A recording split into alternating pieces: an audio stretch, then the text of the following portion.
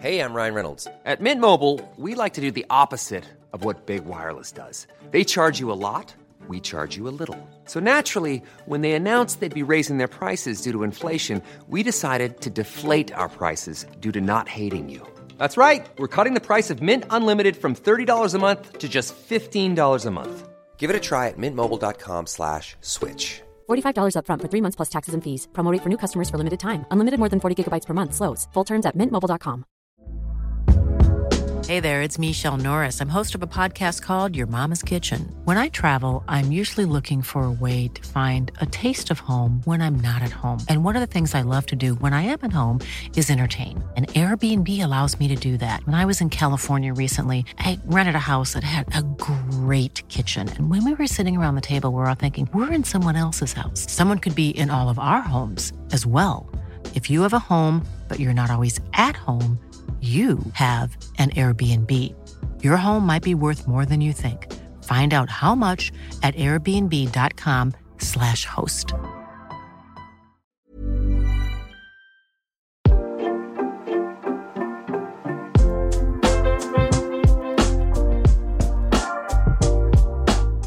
Good evening, everybody. It's Wednesday, and you know what that means. It's Alex McCarthy's Wrestling Daily. SP3 in the house with me. We are going to talk some wrestling news, the graps that have been going on this week and beyond. We'll get to your ultra chats as well, as you can see at the bottom, WrestleTalk.com/Wrestling Daily. And we might even have a debate or two. Thank you very much for joining us once again.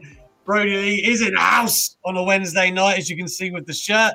SP3, man, how are you?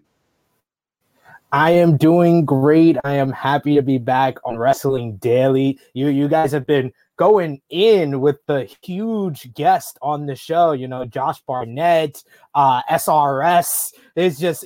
I feel like my star power is getting greater by even being associated with these people being on the same show. But I'm happy that it's Wednesday again and be back here with my brother from a white mother. Is my mum white? You don't know. You're guessing. That's true. That's true. That's true. I mean, I shouldn't assume. It would be staggering if she wasn't, right? Like, because I am white. But you know, I'll let you have that one. I'll let you have it. My parents are extremely white. But yes, I am back with the brother himself. You've been getting rubs left, right, and center anyway. SP3. I've told you this, man. You need to set up your own Twitter handle. What's going on? We need the SP3 handle. It's in the making. I am saying it right now. By next Wednesday, I will have the SP3 Twitter handle. It will be separate from True Hill Heat. We are separating church and state starting next Wednesday. Ooh, let me tell you, look, the man is branching out. And look, WrestleScope says SP3 is far greater than SRS. Wow. There you go. He's gone straight in with it. Listen, I think it's about... Yeah. I think it's about time, man. Like, the True Who Heat thing is great. I love the way you review every show that happens ever. But I do think people want the man himself, SP3. You know, it's time. It's time you arrived. Your following is criminally low for what you do, I think. I appreciate that, and I think you're right. So I'm going to take your guidance and I'm going to put it to the computer on the Twitter machine. I haven't steered you wrong yet, mate. I haven't steered you wrong. So thank you everyone for joining us again tonight for the Wrestling Daily. It was late by a second. I don't know if there's problems now either end. Like SP3, you're a bit fuzzy for me visually, but I don't know how everyone else is seeing that. For some reason, it said the traffic was high when we were trying to start the broadcast. So just an FYI, if there are problems, get in the comments and let us know. And I will pest Mod Mother Jenna to do something because I'm useless. So there you have it. Let's get things moving along with a bit of news. Now, you know, we like to kick off the show with the titular news, so anyone coming to the video doesn't have to wait long to get the goods. Tonight, we're talking about what the backup plans were for the Royal Rumble. It seems that WWE had a lot of people in attendance, and it would be, although on the surface you're like, oh, that's probably not clever, but it probably is because anyone could get sick at any point. So they obviously had to have people at the ready to step in for the respective Rumbles. Fightful Select have come through with the report. That'd be the boy SRS. SP3, who is greater than, please let us know what the deal is. Well, Fightful Select was the ones that broke the news about a couple of different people that were out of action for the Royal Rumble. We got reports that Jey Uso was absent from the Royal Rumble 2021 due to not being medically cleared. Of course, we know the situation with Mia Yim and Keith Lee. Mia Yim testing positive for COVID-19, and of course, Keith Lee living with her. He was removed from the same pay-per-view as well. And now they've also added Robert Roode, was also originally supposed to be a part of the Royal Rumble, and he was removed as well. But the reasoning is unknown. They also reported today that the alternates for the Royal Rumble that were in the building were Murphy and Cedric Alexander of the Hurt Business. Both guys were in the building, they just weren't used. And they also said that Montez Ford was also in the building, but there was a note that he was never listed as an alternate for the Royal Rumble 2021. So like you said, it does make sense for WWE to have these people in the back in case something happens, in case someone arrives at the building and tests positive and they have to be removed from such a big show. They have to have that, plan B, plan C in the background. So I love this on the part of WWE because they're actually planning something ahead of time and making a backup plan for stuff. This is quite remarkable for WWE and the standards that they have set. Progressive, yeah, no doubt. And we've seen as well, a lot of people were like perplexed by the women's Royal Rumble photo that Kacy Catanzaro was in, my girl. And it turns out that, Naomi had said on her Instagram that they had been working through the spots together, which is pretty incredible when you think about it. Kacy's a relative newcomer to the business and she's out here teaching people what to do. I think she had something to do with what Bianca and Naomi did together. So that's very cool. And one would think she was probably there as well. If anything went awry, she would have stepped into the breach. So yeah, all for it. All for WWE being ultra prepared. And I think we've touched on this before, but the Rumble was a hit for me. The Rumble was, the Women's Rumble in particular, I know this isn't really hyperbole because there's only been 4, but I think it's the best one they've done yet. I thought it was the best Rumble of the night. And I was happy with the way the pay-per-view turned out, man. Like, I think we've seen with the financials and the ratings, a lot of people are like, oh, like the Thunderdome. I don't know if that's a great idea, but I would say, and this is probably a debate for another time, they have not missed in the Thunderdome era. Every pay-per-view has been great. Now, they've missed TVs, sure. Every pay-per-view, though, has been really, really good, I think. I have to agree. Like, dating back from SummerSlam, I think the only one that wasn't like very good or great was Payback, and that was only because that was like a week after SummerSlam, so it didn't give us any time to anticipate anything or build matches for that actual show. But every other pay-per-view, they hit on. Did we get the Roman title win there, though, didn't we? Did we? That is true. We got the Roman title win. We got Shayna and Nia winning the women's tag team title. So at least they could say something noteworthy has happened on all the pay-per-views of the Thunderdome era for the most part. And they've always had at least one great match on most of these shows. So I can agree with you there. And I also agree the women's Royal Rumble was better than the men's Royal Rumble. The men's Royal Rumble, I think the main reason why the women's was better is because throughout the whole 30 participant, everyone felt like a star in some type of way. If not a star overall in the wrestling, in the wrestling world, they're a star on their brand. Like someone like Shotzi Blackheart or Toni Storm. When they came out, they felt like stars of NXT. Even someone like Billie Kay, who has not had like great matches and stuff like that. She was a star in that match, and her just comedic timing was on display. And then the final 2, this was just a portrait of the future of women's wrestling for the WWE, and it was just a beautiful portrait. And Bianca Belair coming out on top, my mind and my body and my heart coming together and picking Bianca Belair was right in the end. Yes. Oh, Kelly knew. He knew. There's not much he knows, but he knew that. And let me tell you something, Rhea Ripley and Bianca Belair, I said this before the actual event started. I just said, let's go Bianca, let's go Rhea. That's the 2 I wanted. So imagine how much I loved it when you see those 2 as the final 2, man. And I thought it was perfect that the one person before that was Charlotte. So I thought it was magnificently well done. I liked that Billie Kay was like a thread of the early Rumble. Like, you know, I guess you could, not the same, but the same way Brock Lesnar and the men last year was like the narrative. Billie Kay was kind of bringing stuff together for the women, and it was funny and entertaining. She made. There's probably I saw on Twitter there's a whole lot of fans who probably didn't even know who Jillian Hall was, right? Yeah. But they enjoyed what she was doing with Billie. So I thought it was very well done. I really, really enjoyed it. I love my Rumbles to have narratives kind of woven in and stuff happening throughout. And I was going to say the Billie Kay reminded me of Heath Slater 2018 Men's Royal Rumble. Mm-hmm. Yeah, that thread. That was like the comedy thread that Billie Kay was following, and I think that they both did excellent in those roles. Yeah, oh man, I'm a big Billie Kay fan. I hope great things happen for her.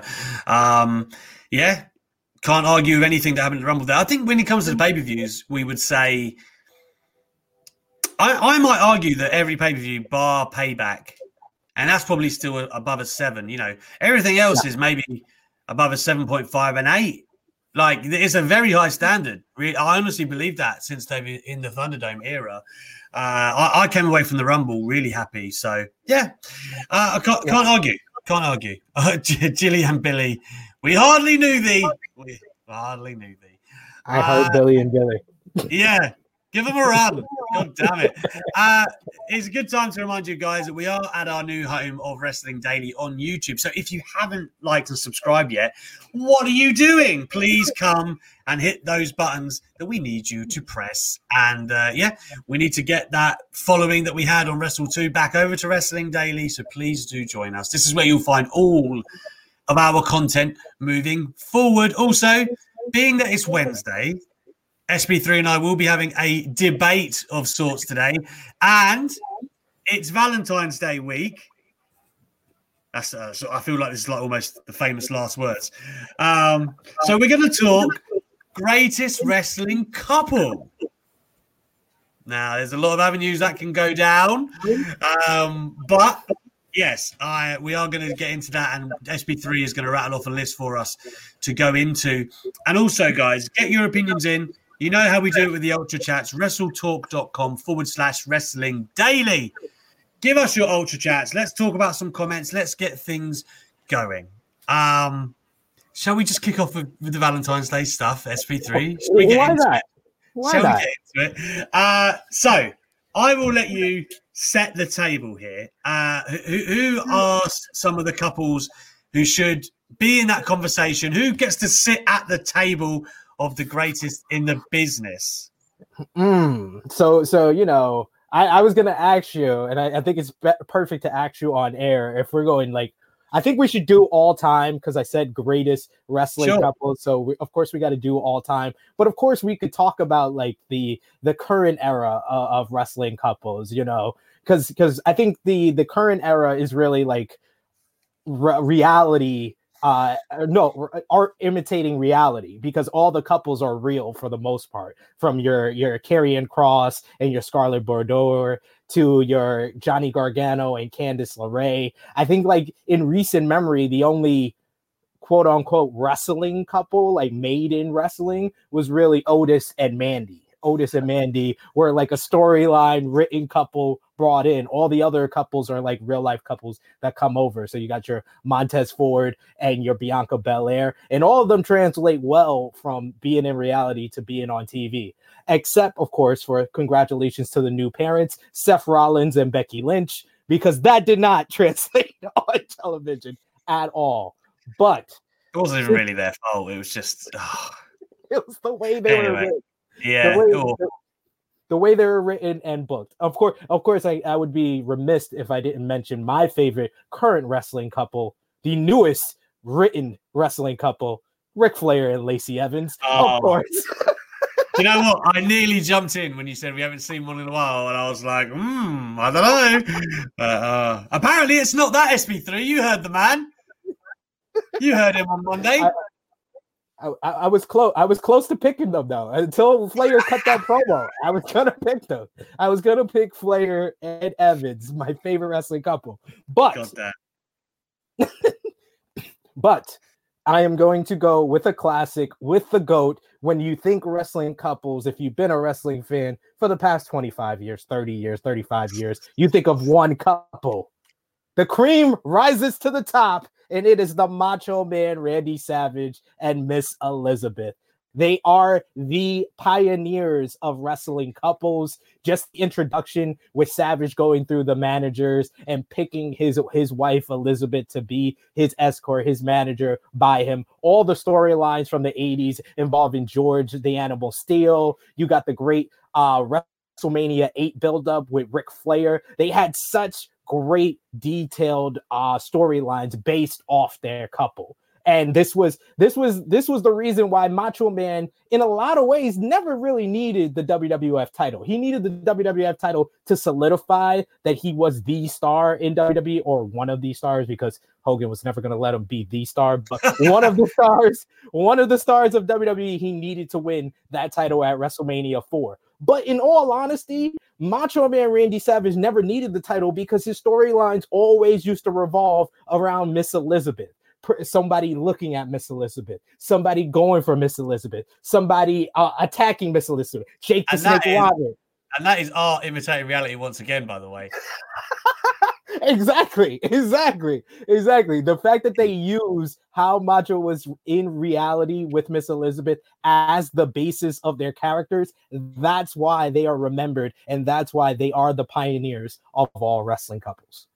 Yeah, I mean, I know this is meant to be a debate, but like, what am I meant to say? Who in their right mind is going to go against Macho Man and Miss Elizabeth? There's one. Here's one. I should have asked you before we went on. Who were you going to pick? Because I do have a compelling argument for one couple. All right, well, I'll hear it out in a minute. I mean, I guess I'll make some cases for other people. Like, you could make an argument from a different standpoint. That Triple H and Stephanie, of course, they are a very good argument. And I don't just mean that because they're real life and what they've done behind the scenes, but the McMahon-Helmsley era, like that faction, was actually a really compelling time in WWE in the Attitude Era. And you could make an argument that they were pivotal to making The Rock to Chris Jericho and Stephanie in particular, by the way. But that whole, the character was all born out of the union with Triple H. You know, Stephanie was on TV for like a minute before that happened, getting kidnapped by Taker and stuff. But she was just the sweet and innocent Stephanie McMahon. Oh, daddy. That's all that was.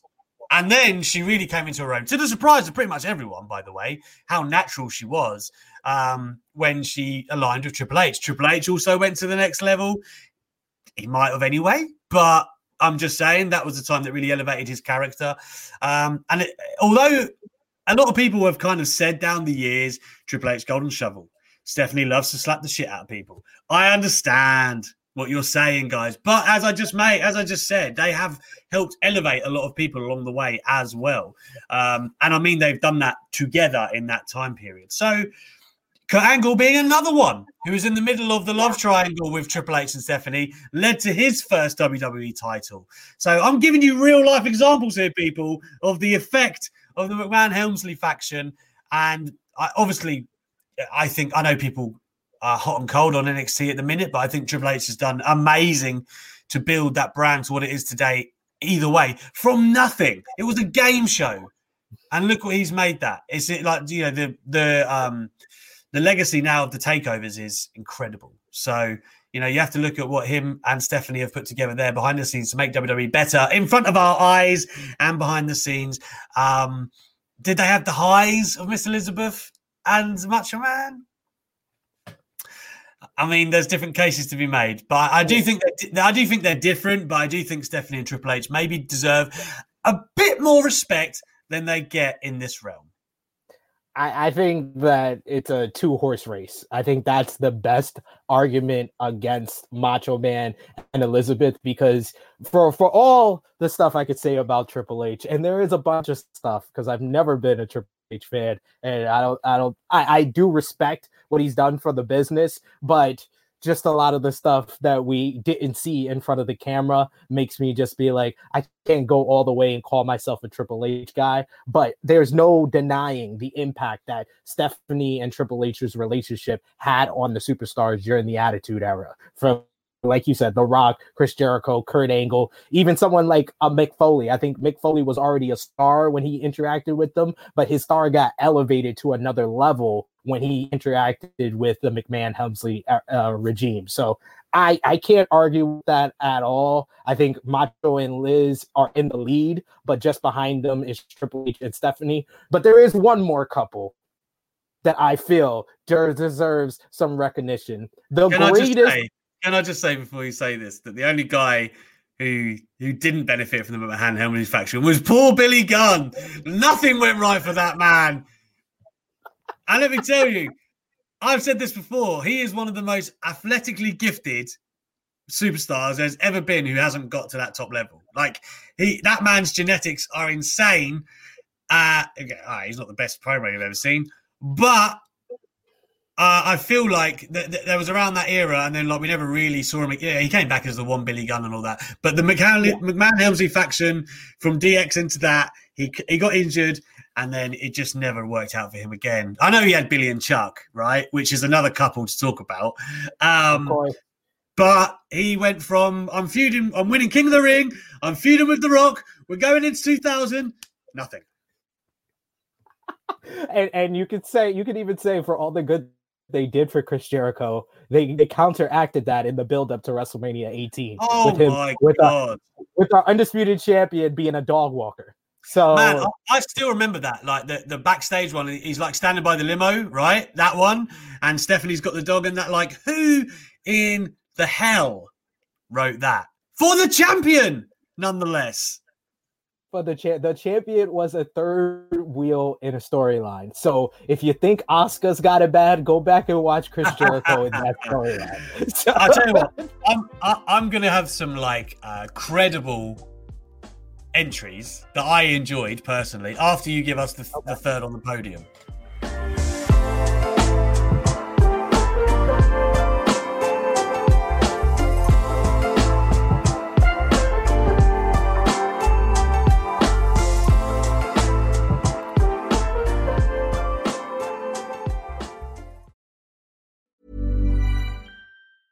I'm Sandra, and I'm just the professional your small business was looking for. But you didn't hire me because you didn't use LinkedIn Jobs. LinkedIn has professionals you can't find anywhere else, including those who aren't actively looking for a new job, but might be open to the perfect role, like me. In a given month, over 70% of LinkedIn users don't visit other leading job sites. So if you're not looking on LinkedIn, you'll miss out on great candidates like Sandra. Start hiring professionals like a professional. Post your free job on linkedin.com/people today. Hey there, it's Michelle Norris. I'm host of a podcast called Your Mama's Kitchen. When I travel, I'm usually looking for a way to find a taste of home when I'm not at home. And one of the things I love to do when I am at home is entertain. And Airbnb allows me to do that. When I was in California recently, I rented a house that had a great kitchen. And when we were sitting around the table, we were all thinking, we're in someone else's house. Someone could be in all of our homes as well. If you have a home, but you're not always at home, you have an Airbnb. Your home might be worth more than you think. Find out how much at airbnb.com/host. Millions of people have lost weight with personalized plans from Noom. Like Evan, who can't stand salads and still lost 50 pounds. Salads generally for most people are the easy button, right? For me, that wasn't an option. I never really was a salad guy. That's just not who I am. But Noom worked for me. Get your personalized plan today at Noom.com. Real Noom user compensated to provide their story. In 4 weeks, the typical Noom user can expect to lose 1 to 2 pounds per week. Individual results may vary.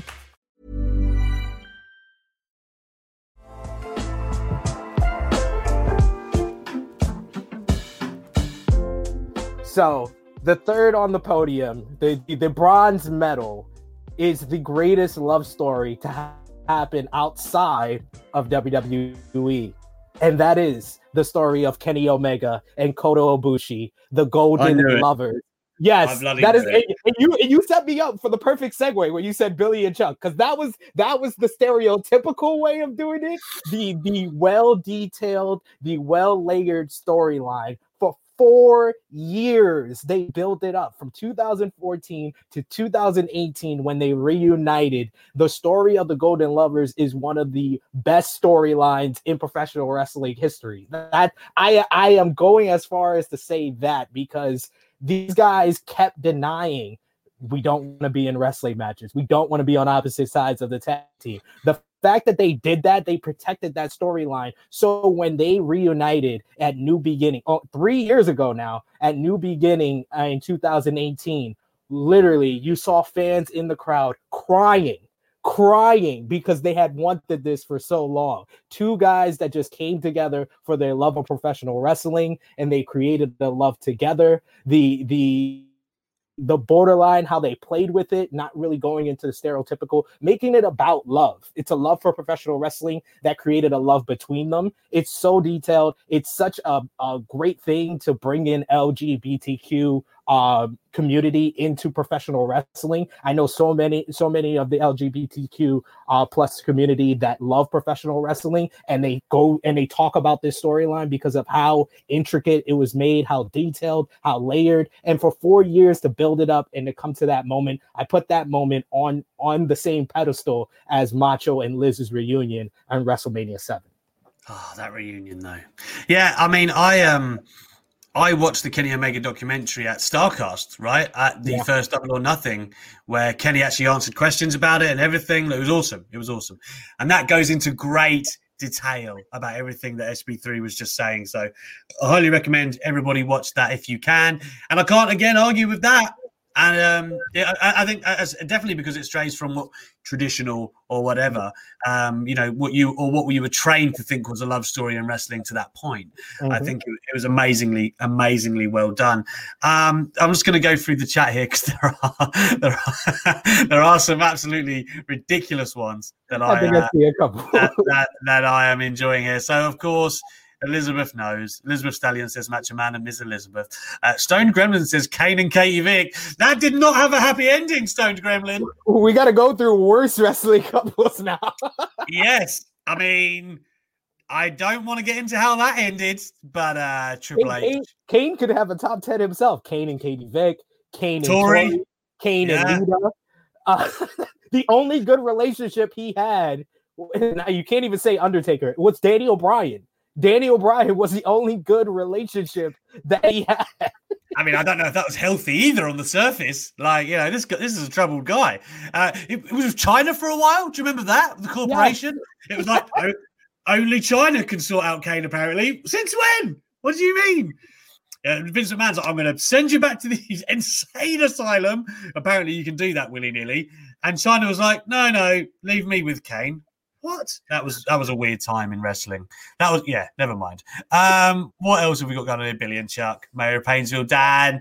This is a shoot. They were good together. They were very good. I still love the segment where they do the pose down. I believe it's with Tori Wilson. Who's the other one? Was it Stacey Keibler? Yeah, maybe. No, it was definitely Tori Wilson. Definitely. I know, because Tori was always in those things on SmackDown. Yeah, obviously. Right, yeah. The reason I'm hesitating is because I remember Stacey was on Raw in that period, so I'm thinking probably not. So, and then Tori had the thing with Sable, but I don't think it was Sable. I think no, it probably was either Stacey Keibler or Dawn Marie, I want to say. I'm looking. There you go.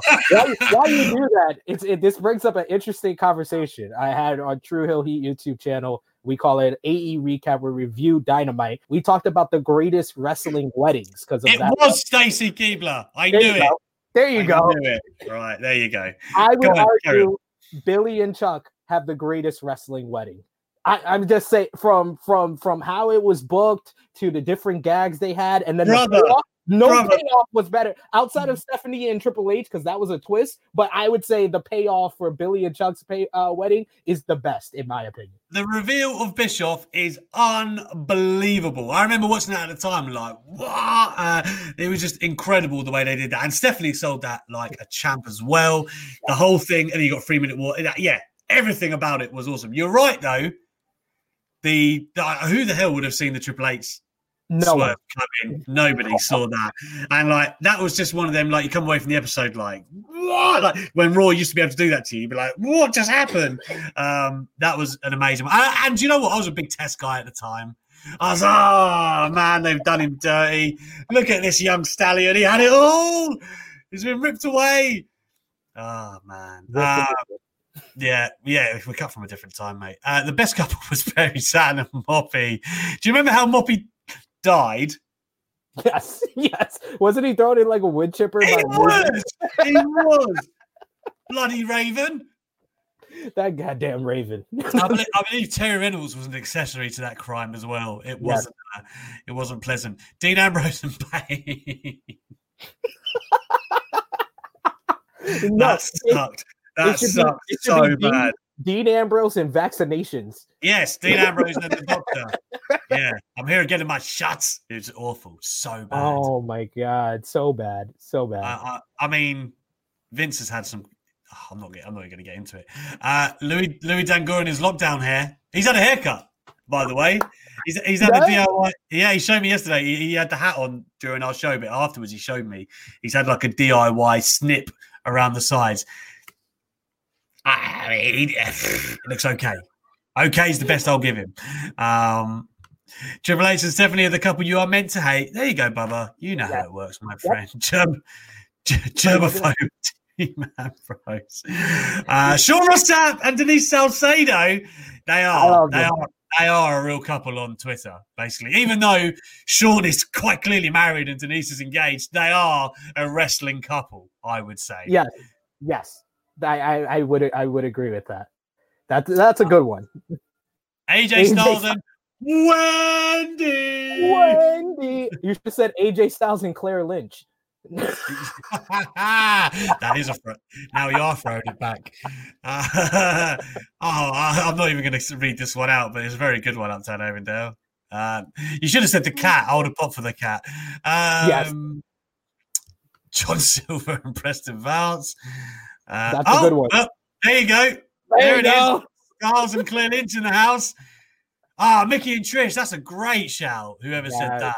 That was a great Corey Galvin. I'll give you your props, my friend. Mickey and Trish. That's a great shout. For anyone not aware, and you should be, Mickey James, of course, was that was the way she came in as like the super fan of Trish, and then she like tried to kiss her backstage and stuff.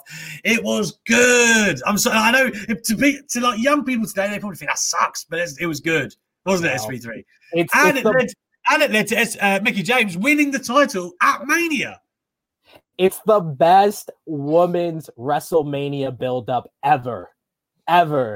Then I am saying the word ever because I don't feel like any woman's storyline was that detailed over a couple of months and then had the payoff of Mickey James winning. Of course, we will not see it in its full entirety on the WWE Network because of Mickey's little grab at the end, but still, great moment. Great moment, great feud. One of my favorite feuds of the Ruthless Aggression era. I love Mickey James. Let that be known for eternity. I think she's hella underrated. But there you have it. Uptown Overdale, I did see this, by the way. Mae Young and whoever's hand that was. Now, let me stipulate this for a second. Similarly to what SP3 said at the top of the broadcast, you would have assumed the hand might have been black because it was Mark Henry. Was the fact that it was some fully grown, by the way, white hand... Was it an affair? What was it? What were they trying to tell us, SP3? I think you're on to something. You're on to something here. I mean, she did have a relationship later on with Mean Gene Okerlund, as we saw at WrestleMania 20. So was Mean Gene putting his hand in the cookie drawer while sexual chocolate was with Mae Young? Oh man. Scandal revealed right here on Wrestling Daily. Yeah, you heard it here. Gino, he can't defend himself, so I don't want to speak too ill of him. But man, like, was he? We're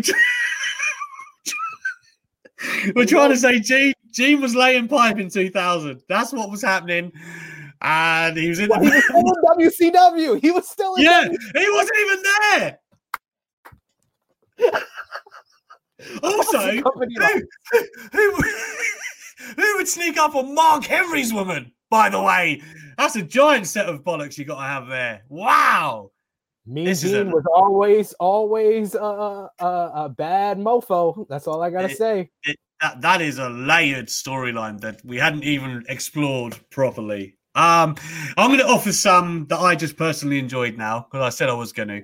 Chyna and Eddie Guerrero deserve a shout because I feel like for both of them, it was like a pivotal time where they both rose and they did it together and it was super popular, right, at that time. Yeah. And, Chyna went on to do the Playboy stuff and whatever, and it helped her grow to more than, she'd kind of reached the status where it was like, she won the Intercontinental title and stuff. It was like, oh, are you going to push her to the next one? It was like, how much can you really do with her? And they found Eddie, being the charisma man that he was, they found the perfect partner for them to, and it really helped lift them both off. It's a shame that it took Eddie like another kind of year away and some addiction problems, get fired, then come back to really find who he was. But in 2000, I feel they were one of, if not the most popular act in the company. And that's saying something when you consider, well, not the most popular, we're talking The Rock and that, but I mean a couple, because Triple H and Stephanie were so dominant. But Chyna and Eddie were like the anti-couple that was so popular. They really were. Like I still remember Eddie taking her to his prom before Backlash 2000, and then pulling up in the prom dress and the tuxedo where he burst S.A. Rios. Like this was that. I think that combination really put Eddie on a different level. Like he was known as a great wrestler, but this is where he had the opportunity to kind of show that he had this charisma that was just waiting to break out. You have to imagine that's where maybe Vince fell in love with Eddie Guerrero. I like to imagine that because that is the sort of stuff that Vince would have gone absolutely crazy for. So I think they deserve a shout. I've got another one for you. Jamie Noble and Nidia. Oh, yeah. Yeah, I agree. Oh, Nidia, go on, girl.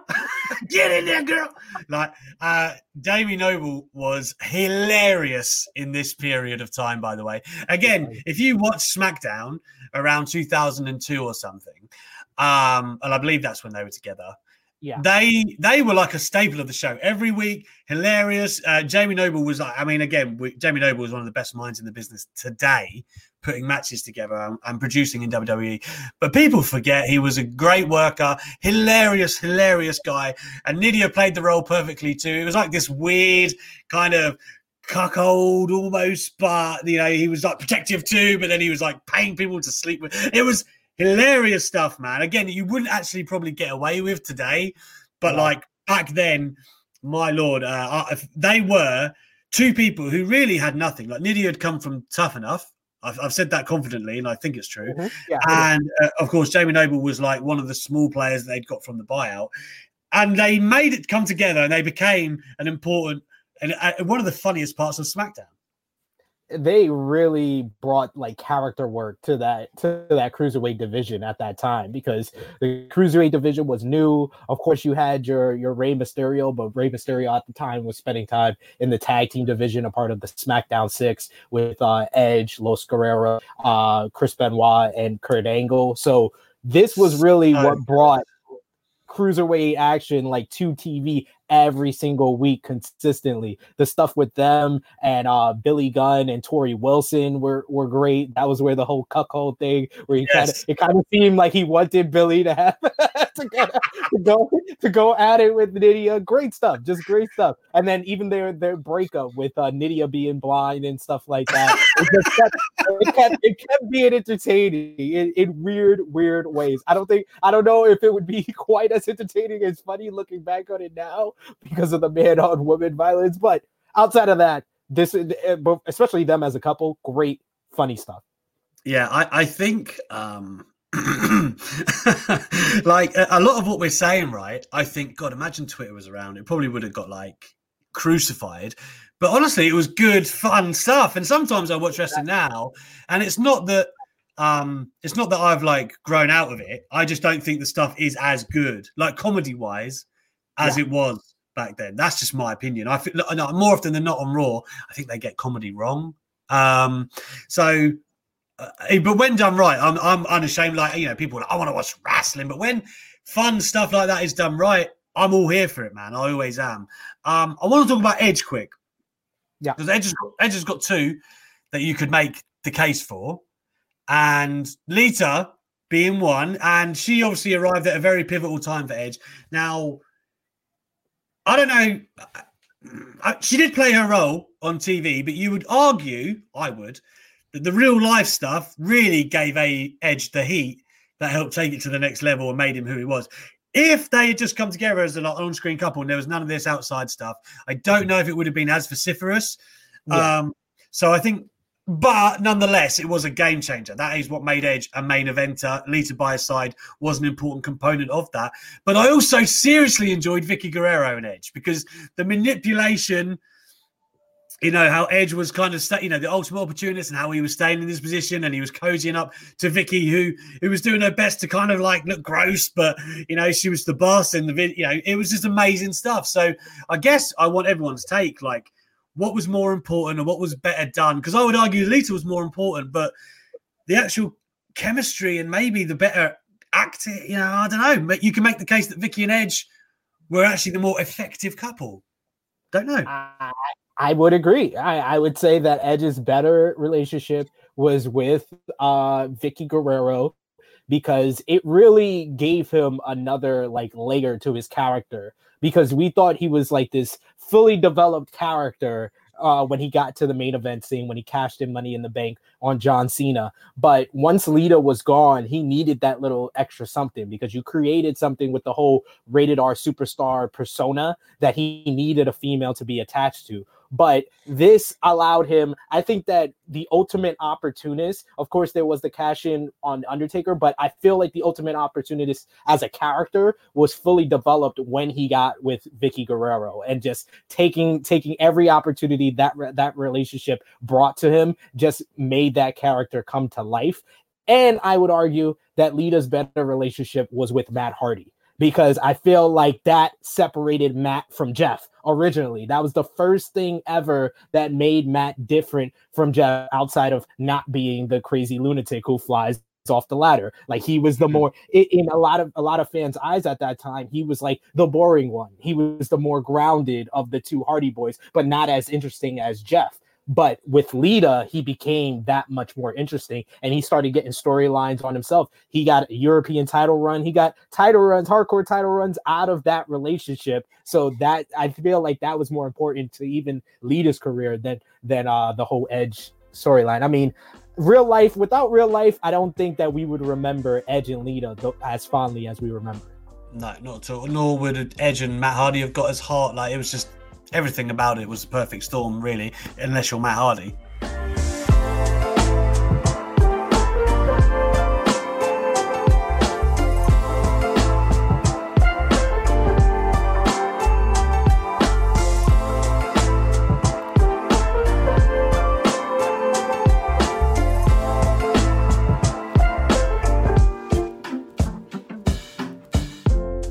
This is an important thing from James Duggan. Can't wait for True Who Heats hit 1K.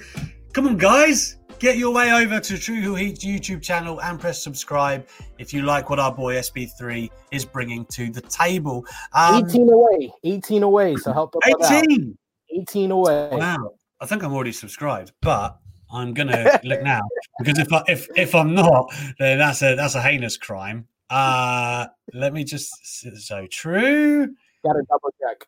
Oh, it's come out. It's come up. Oh, God damn it. Right, there you go. There we go.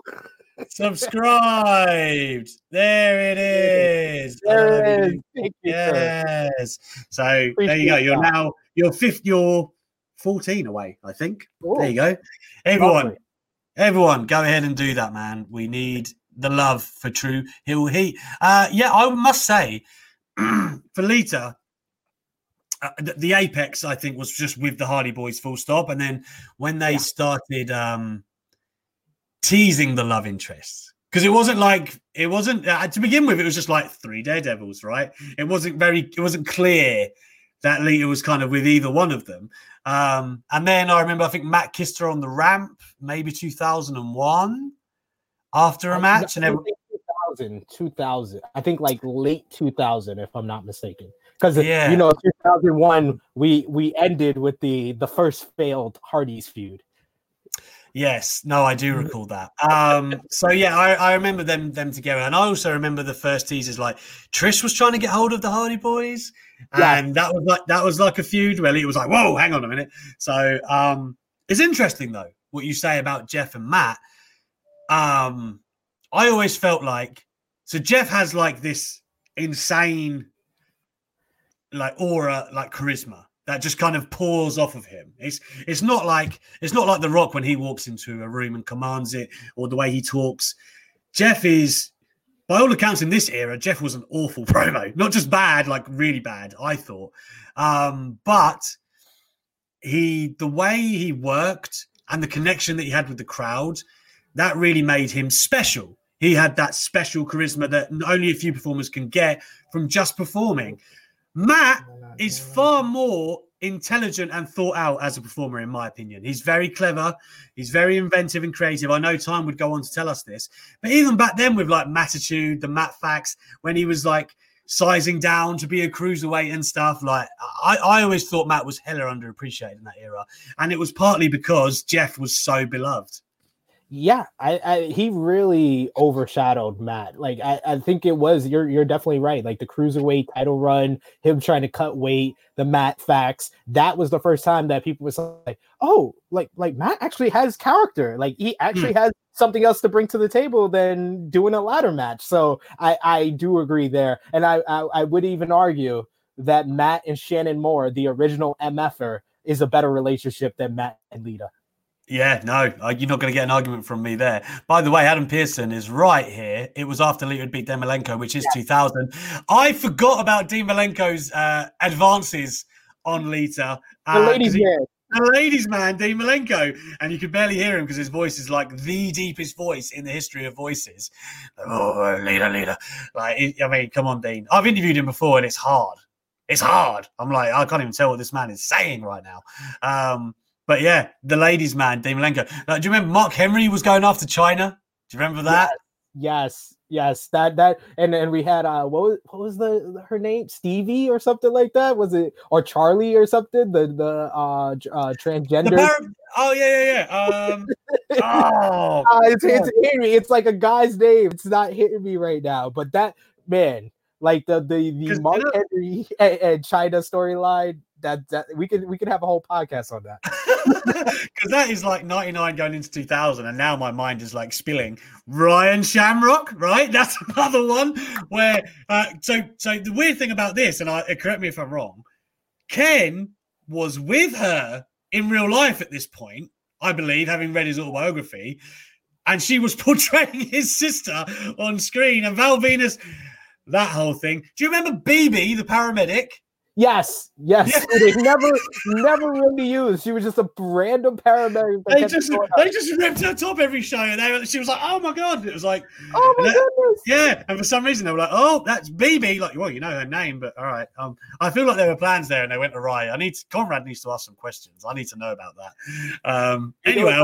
You know what's the funny thing? And I not that many people will mention this, but we just had her come back at the Royal Rumble, Victoria. Isn't it hilarious that Victoria started off as one of Godfather's hoes? It did, because you know what? She took a bump, and I remember watching that at the time and being like, "Whoa!" And obviously now, because I've run through the sort of 97 to 04, maybe like, no joke, like 4 times, like all the way through. Nice. It's just my favorite period. If I'm working, I'll invariably have it on in the background, just playing. I generally, not just that time period, but it's like a habit of mine. If I want something easy on, I put something on from there.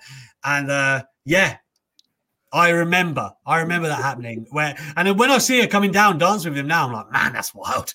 Like, how did that ever happen? She must have been going, I can wrestle. Come on, let's get out there. Let's get out there with him, will you? All right. Oh, you made it to 1,000, I'm told. Oh, there you go. This is why Wrestling Daily is the best show. You guys are such a great community. I appreciate all of you. Thank you so much. You guys are awesome. I will come back on the show one day, SP3, when we're not like the most busiest people in the world. I will find time. You can on that channel. You can find the couple of times that I've been on there. They are good shows. Make sure you go and check them out. Where the chemistry was born. Where look at that. Where SP3. That's where I said I'm going to scoop that kid up. I'm going to scoop him up. That literally is what happened. Anyway, let's get to a few ultra chats that we have. Remember, guys, if you want to get them in before the end of the show, now is the time. And congratulate SP3 and give us your opinions. Thank you, guys. Get them to us. First up is Mark Board. Hey, Mark. Seems like WWE missed an opportunity with the Sasha telling Bayley, "I love you," that they could have possibly taken in a different direction when they did, even in the PG era. Not sure it was ever a possibility, and if the women wanted to tell that story. I'm not going to lie, at the time, I remember that being a hot topic. I remember everyone the next day being like, oh, like, what did that mean? Does it mean this? Does it mean that? I mean, I don't think it was as in your face as Lana and Liv Morgan, which we never got a real answer for. Am I the only person that enjoyed that? I really enjoyed that wedding. Like, I was arguing that's arguably one of the better wrestling weddings because I like the segment. I just don't like where they went after it. Like, It was like they crowbarred it, right? And then afterwards they were like, well, we're not really going to follow up on this. And that was the thing for me, where it was like, okay, is Liv Morgan, Lana, is this a thing now? No, it's not. Why isn't it? Never explained. They just had some matches and that was that. Okay. But you're right. In isolation, the segment is entertaining. Entertaining as everyone played their role exactly what they needed to. Lana was overbearing, Bridezilla. Bobby was the smoldering, brolic groom, and then Miro got his moment. And Miro got his moment. Miro was finally on top at a wedding. He ate a ton of shit during that feud. A ton of it, right? He for a babyface, he was just naturally getting heat constantly, week after week, and Miro finally got his moment. That's very funny. For me, I don't think Bayley and Sasha needs to be a love story. That feel very forced and contrived to me, but you can love someone and not be. I love SP3, God damn it. Doesn't mean I want to come around and move in. Like it's, there's layers to this. So I think that's fine. Exploring the layers of love. They don't all have to be romantic. That's fine for me. I do want to touch on this before I move on. The brackets for the women's tournament in AEW. As Matthew Ledesma says here, the Japan side of the tournament, Yuka versus May, Veni versus Amy. Man, there's some matches up there. All I can think of when I look at that SP3, right? All I can think about is, and I said this on Twitter, give me Yuka versus Thunder. Give it to me. Give me Thunder Rosa and Yuka Sakazaki. That's what I want in the final. I want it to happen. I have great fears, though, that Yuka won't get it. I hope, honestly, out of everybody on the Japanese side, Yuka is one of the ones that interests me the most. But May does as well, so I am so upset. That's why I'm worried. I'm like, the first round. My God. Come on. They should have been on opposite sides of the bracket. And the fact, I listened to Wrestling Observer Radio, and they say May has an entrance where she sings to the ring. I need to see that. I need to see it. She's won already. And her Twitter, she has the best Twitter. I would put her on the Twitter pendulum of Oni Lorcan and Becky. Becky Lynch. Yeah, those are like the top 3 Twitter machines in the wrestling business. But May, the way she just roasted Jim Cornette on Twitter, bravo, May. Bravo. She roasted him. She was like, and the fact that Jim Cornette compared this whole tournament to Kenny Omega having fetishes just tells you all you need to know about Jim Cornette. Jesus Christ. Like I always hate this caveat, like Jim Cornette, cool, like what he's done in the business. Cool. Appreciate it, respect it, but come on, man. That's one of the most out of touch takes I've ever heard. Never mind. And the women's side of the bracket, I don't have it to hand, but I know that it's basically, it's Nyla Rose, Thunder Rosa, Britt Baker, all of the usual suspects are there, I believe. And what you call her as well? Rio is back as well in that bracket. So, man, that's going to be a good tournament. I can't wait to watch that. YouTube, I believe, if I'm not mistaken. And we got Thunder Rosa versus Layla Hirsch on Dynamite tonight for the first televised match. So that's going to be really. Layla Hirsch, graduate of Bloodsport, by the way. We had Josh Barnett on yesterday. So as she goes by, legit Layla, she really is. Yeah. I can't get over how small she is. Like, do you know what I mean? It's jarring. Like when I see her, I think, damn, and then you watch her go and you're like, Jesus, how? Like it's like, you know, I guess an even more compact version of Chad Gable almost. Yeah. She's like a to me of like that's a good Gable and Rusev.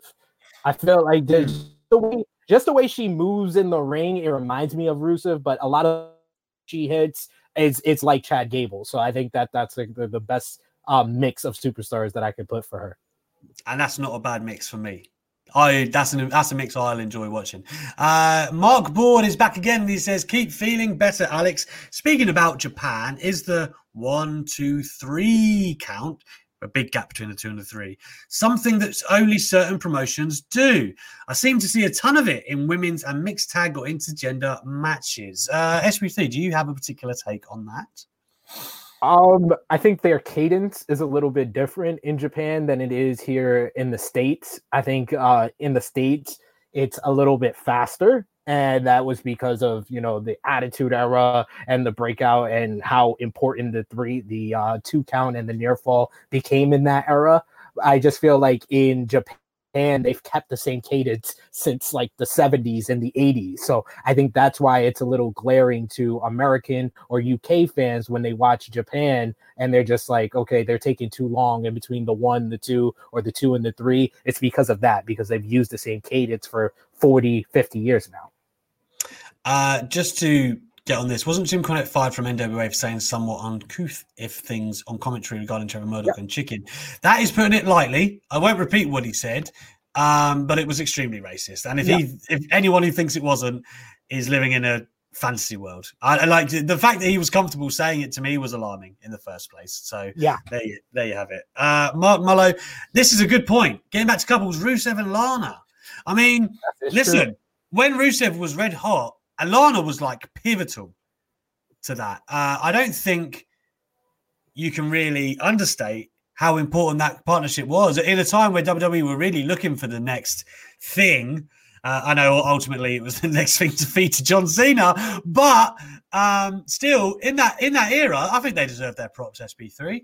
100%. Lana and Rusev, especially Rusev's first year in the company, they were on their way to be in that like quintessential couple of like a certain era for WWE, and they just after the whole Cena feud, they were just like, yeah, you know what? Never mind. Let's just make a love triangle with Dolph Ziggler. It'll be fine. But mentioning Dolph Ziggler, one couple that we didn't mention, Dolph and AJ Lee. I really enjoyed their work together. I feel like were they a couple? Yeah, yes, they were. They were. Were they? I mean, kinda. But you know, Big E was just kind of there. You know, elbowing AJ in the face, and he was just there, like no matter what they were doing. Yeah. This is Mark Board. Noam Dar, Alicia Fox. Foxy. Alicia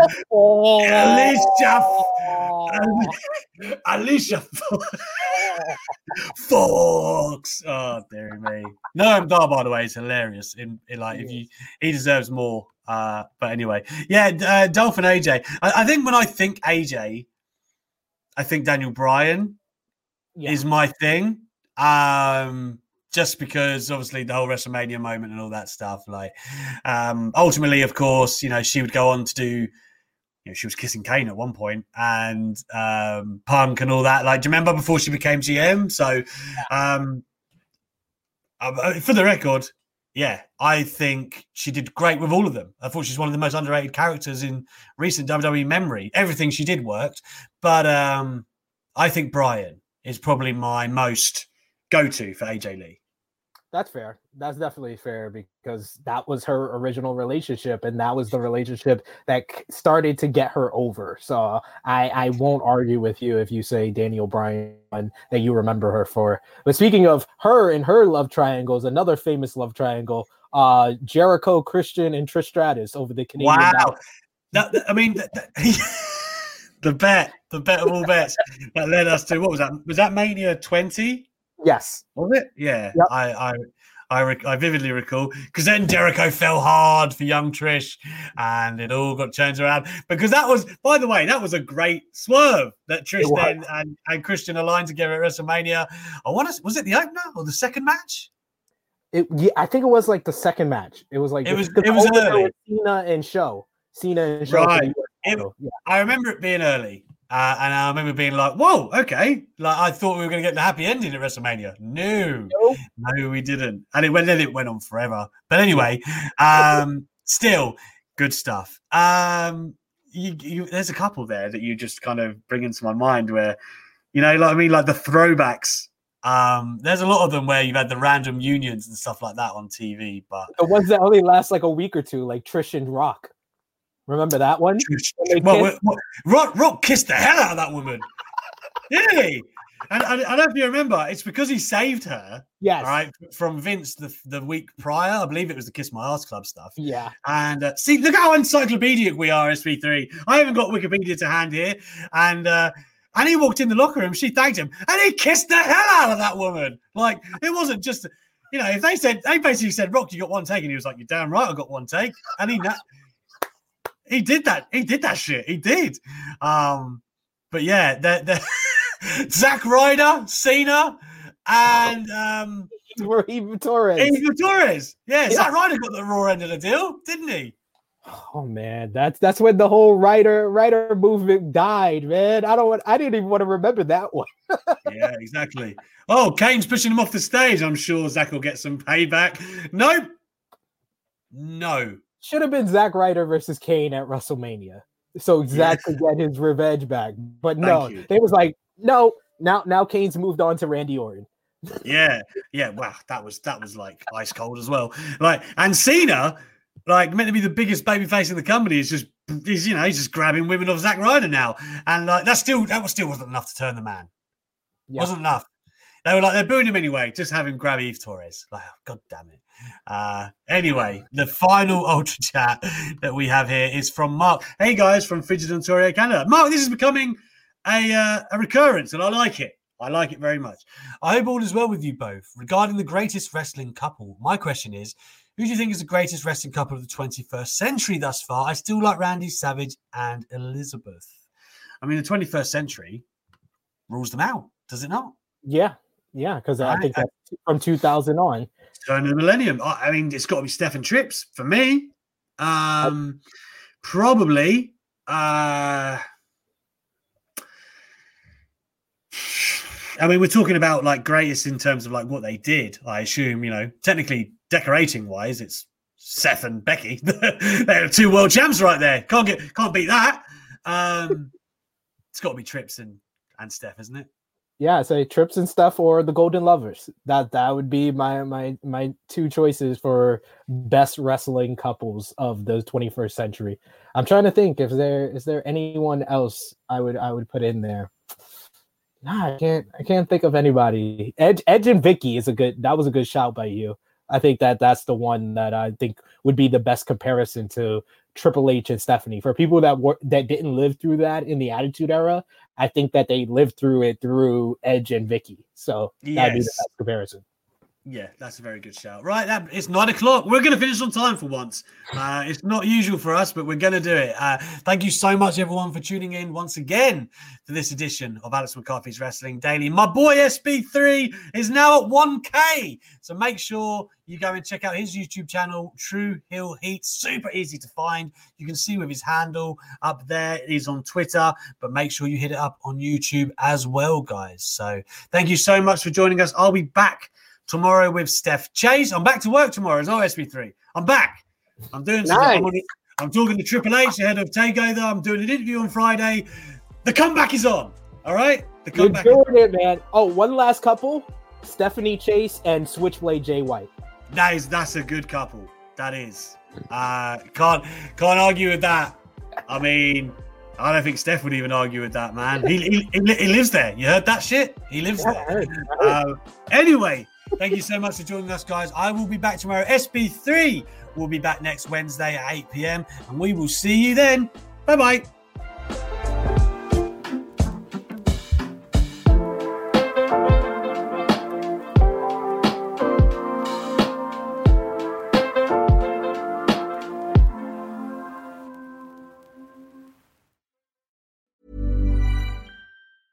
Hey, it's Paige DeSorbo from Giggly Squad. High quality fashion without the price tag. Say hello to Quince. I'm snagging high-end essentials like cozy cashmere sweaters, sleek leather jackets, fine jewelry, and so much more. With Quince being 50 to 80% less than similar brands. And they partner with factories that prioritize safe, ethical, and responsible manufacturing. I love that. Luxury quality within reach. Go to quince.com/style to get free shipping and 365-day returns on your next order. Quince.com/style.